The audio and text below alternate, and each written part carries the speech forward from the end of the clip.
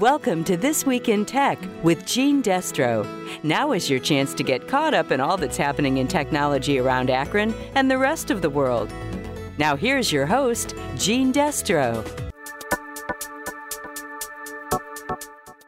This week, as millions of kids nationwide start a new school year, we're talking to education expert and author Richard Culata about his new book, Digital for Good, Raising Kids to Thrive in an Online World. I started my career as a teacher. I was a high school teacher and then had an opportunity to work in the U.S. Senate on education policy and was appointed by President Obama to lead the Office of Educational Technology for the U.S. Department of Education. I now run an organization called ISTE, the International Society for Technology in Education, and we look at how to help make sure we're using technology in effective ways.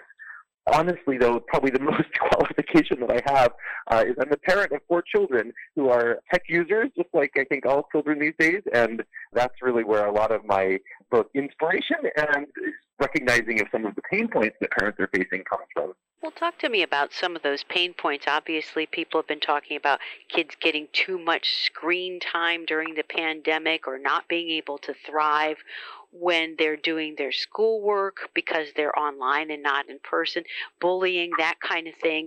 I wonder if just those are your concerns or more, and if you could kind of expand on that. There are a lot of pressures and stresses I think that families are feeling when it comes to technology use. Certainly one is how much time is appropriate, what's appropriate, and then there's the risks, right, of bullying, of misinformation, of time wasted, right? There's lots of risks and concerns that come along with it. Unfortunately, some of the approaches that we try to take in, well-intentioned as parents to try to help address some of those issues actually can make them worse. So screen time is an interesting example of that. I think we often like the idea that there's this prescribed number, and if we can just say, an hour a day or something like that, then our kids will be healthy. Unfortunately, that sets up some real challenges down the road because it teaches kids that all screen time is created equal. Whatever you do, whether it's playing a mindless game for an hour or doing something much more productive, reading a book or engaging with a family member or learning something new, it's all the same value. It just starts in an hour and ends in an hour. And so one of the really important skills that we work with to help teach parents, and I include it in my book, is the idea of shifting away from screen time to thinking about how we help our kids develop balance. And balance, just like I often compare this to how we eat, right? We train our kids to eat. We don't have eat time, where you're like, we're going to eat for an hour. It doesn't matter what you eat. You can eat any garbage you want for an hour, but when the hour's over, you stop eating. No, we teach that there are some foods that we should eat more of because they have more value, and we teach that we should stop eating when we're full, when we've had enough, not eat as much as we possibly can until the timer goes off.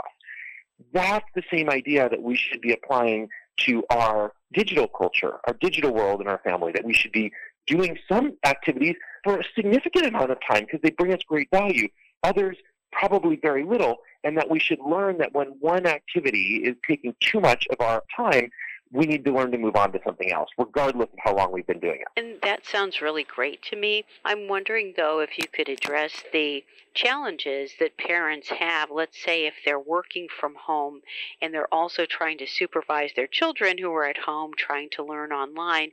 A lot of children are going back to school in person, but some are not. So how do parents walk that fine line between allowing their children to get the kind of screen time they need and then having to be spending time on the screen at the same time when they're working? Right. I think one of the big keys, and as I was doing research on my book, Digital for Good, it's something that came up over and over again, was it's really important to involve kids, no matter what the age is of the kids, involve them in coming up with what your family's digital culture is going to be.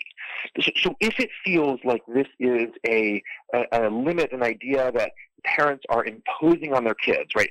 Here are the rules, here's what you'll do, you have no say in it, you just follow my rules, it's going to take a lot more monitoring and hovering, and it's not healthy.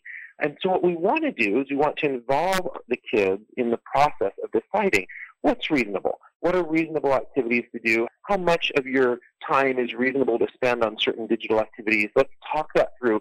Let's come up with, and I recommend, again in the book, I recommend that we create digital use agreements. So a device use agreement is a contract. It's actually a written contract between parents and kids that we both together come up with that says, here's what it looks like to be a good member of our digital family. And then when there's buy-in from the kids, it becomes much easier for parents to enforce. Now, that doesn't mean, believe me, for kids, it doesn't mean that all of a sudden it's just perfect. We just sign this one piece of paper and all of a sudden, there's no conflict. But it helps set the conditions so that over time it doesn't have to feel like so much of a fight because there's buy-in right from the beginning that this is something we're doing together. We're agreeing together that some types of technology use are better than others, and that's what we're going to prioritize in our family. What kind of advice can you give parents who are concerned about things that are not so positive, bullying, misinformation, disinformation, and online predators? Cyberbullying is real. It's a real thing. As I was doing the research for the book, we looked at the amount of kids who had witnessed some form of cyberbullying or experienced it. It's a very large percentage.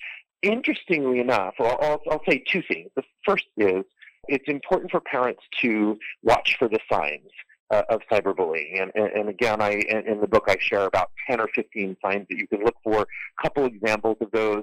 Being very secretive about what's happening on a device. If a parent's walking by and immediately, anytime the parent walks by, the kid just wants to hide their phone or hide their device, that's a sign that probably something isn't very healthy. Changes in patterns and sleep patterns or in not wanting to go participate at an activity or at school, even though in the past maybe they did, those are all flags that there may be something going on, and parents should talk more closely with their kids. But here's a bit that I want to share. I just want to share some good news in all of this, and that is that when people intervene, right, when other kids intervene when they witness cyberbullying, it is actually very effective at making it stop. And so one of the things that we need to do a much better job of as we prepare our kids to thrive in the digital world is not just say, how do you protect yourself? How do you, it's almost a very selfish narrative that we do. Watch yourself, watch your back. One of the things that we need to be doing is saying, how can you create safe spaces for others? What do you do? And so, when looking at some of the research for the book, we saw that 90% of kids that witness cyberbullying don't do anything about it. And these aren't bad kids. It's just that we've never practiced. We've never talked to them about what do you do when you see somebody that's doing something that is mean to somebody else. And when they do something, even as simple as just say, hey, don't talk about my friend that way, or hey, we don't say things like that here. As simple as that, it often will just completely stop the bullying. So flipping from anti-cyberbullying, this anti-cyberbullying mentality that we have, we need to flip it to talking about being good cyber friends. And if we can make that shift from being so negative to actually saying, here's what to do to make our digital spaces safer, a lot of the cyberbullying issues that we see will actually go away. So let's talk about opportunities then for creating a really positive digital environment for your children and helping them thrive online. I've spent years studying how learning works, how learning happens, and there's a really important principle that I just want to share. If there's nothing else that you remember from this conversation, remember this. In order to change behavior, anybody's behavior as we're learning, you have to practice, right? That's probably not a concept that's going to sound too surprising. Our kids learn to play the piano, right? When you play the piano, you have to practice over and over again in order to get the notes right. You can't practice not doing something. Right, so if our kids, if we said, okay, it's time to learn piano, and the way we're going to teach you piano is we're going to tell you all of the notes not to play. Oh, it doesn't work that way. We say, here are the notes to play, here's how to play, and then we practice over and over again. The digital world that we live in, it's complex. The skills required to be a healthy, well-balanced young person growing up, or even older person like me, these are complex skills, and they have to be practiced. And so instead of saying, just like the piano, instead of saying, here's all the things not to do, right? Share your password, don't be mean online, don't share a picture that you don't want down the road, don't waste your time, and all that stuff. We need to be able to say, here's what to do. So simply flipping from the list of don'ts approach to the list of do's approach can be really powerful in helping young people learn to thrive. Just as one quick example, I was reviewing a school. I was working with a school district, and they had an agreement for their students to sign in order to access their network. And I said, hey, can I see it? And I said, sure. And it was a list of 35 things not to do on their network. Right? I don't know if I could even think of 35 things not to do with technology. Not a single thing they wanted them to do with it. And so if we can just flip that around and start to articulate what we want kids to do, what we want kids to be in virtual spaces, it can be very powerful in creating a healthier digital culture. Okay, so let's talk about some examples of that. I can think of things you shouldn't do, like don't talk to strangers online about private things. Don't give out your password. Don't engage in cyberbullying. Those are some examples of what not to do. Give me some concrete examples of what to do then. Oh, absolutely. So this is the best part. This is where it gets fun, is talking about the things that we want kids to do in virtual spaces. So one of the things that I articulate with our family is help us capture family moments. Use your devices. They all have cameras on them. Part of the deal is you need to help when we're on family trips or when we get birthdays, parents are busy. Help us capture family moments. Help write down funny things that your brothers and sisters say so that we can have memories of these things down the road. That's one example. There are lots of examples of the ways that our kids can use technology to also help make the world a better place around them. So helping to share, if they're older kids, helping to share on social media about causes that they are passionate about.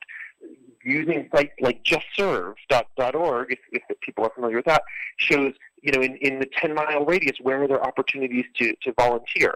Those are the types of ways to use technology to engage in our communities and in our families.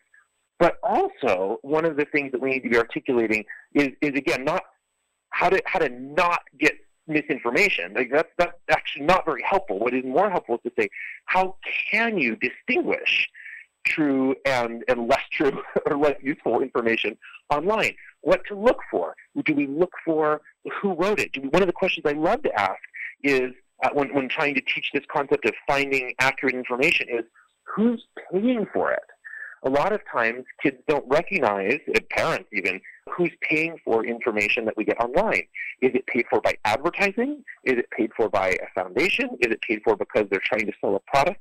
Just being able to learn those skills make us much savvier finding useful and accurate information in virtual spaces. That brings up the issue of influencers, because you were like, who's paying for it? And I think one of the reasons that influencers with younger people on social media is so effective is because essentially they actually are hiding that it's getting paid for by somebody else. That's such a good point. And one of the things that, again, is really fascinating is just to start to have that conversation with your kids and your family about who is paying for the things that we see online. And are there cases where we can't tell, right? I think there are skills that we learned growing up. When I was growing up, I remember teachers saying, if it's in print, it has to be true, right? Or other things like that. We used indicators to be able to help us tell if information was useful or not.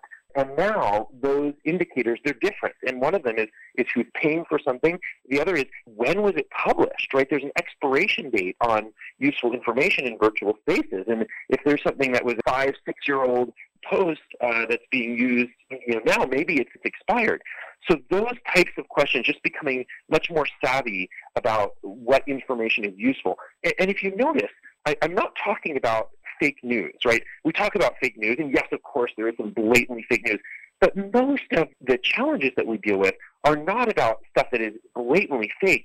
It's about information that is being used out of context. So an advertisement, for example, a paid placement, a paid advertisement that we're using, not realizing that it is an advertisement, or a piece that was written, an opinion piece, which is totally legit to have opinion pieces, but then using an opinion piece as if it were, research-based. That's the more nuance that we have to get into. It's not so easy as black and white, true versus fake. It's this whole wide range of intent behind the information that is in a virtual space.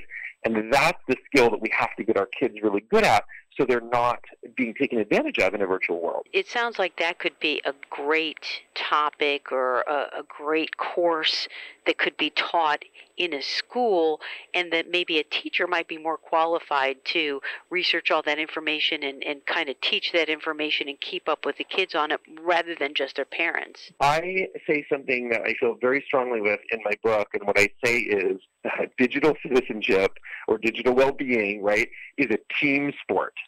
And this is critical. It is something that teachers and schools have to be part of, parents and families have to be part of, government leaders, our elected officials have a key role in this, and the people that build and develop the platforms that we use, the online tools that we use, all have a role in making sure our young people are growing up to thrive in a virtual world. So yes, absolutely. Is this a responsibility of parents to talk about?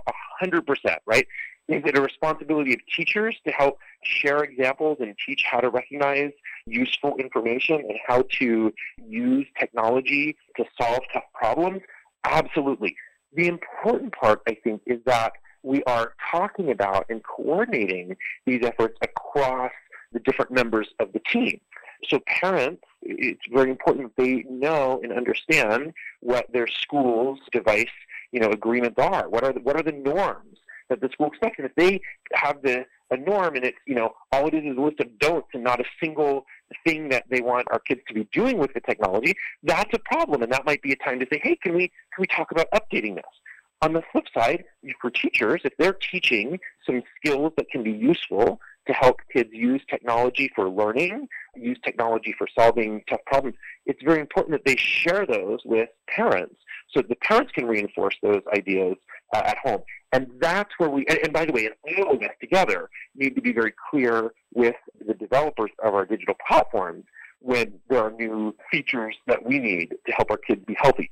But look, one real quick example of that is the features that have now finally been added to our digital video tools like YouTube, Netflix, Disney Plus, to turn off autoplay. Autoplay is one of the worst features ever for kids because it means that instead of choosing what video to watch next, some algorithm that is made by a computer developer somewhere, not a parent, not a teacher, is choosing the next thing for the kids to watch. That is incredibly dangerous.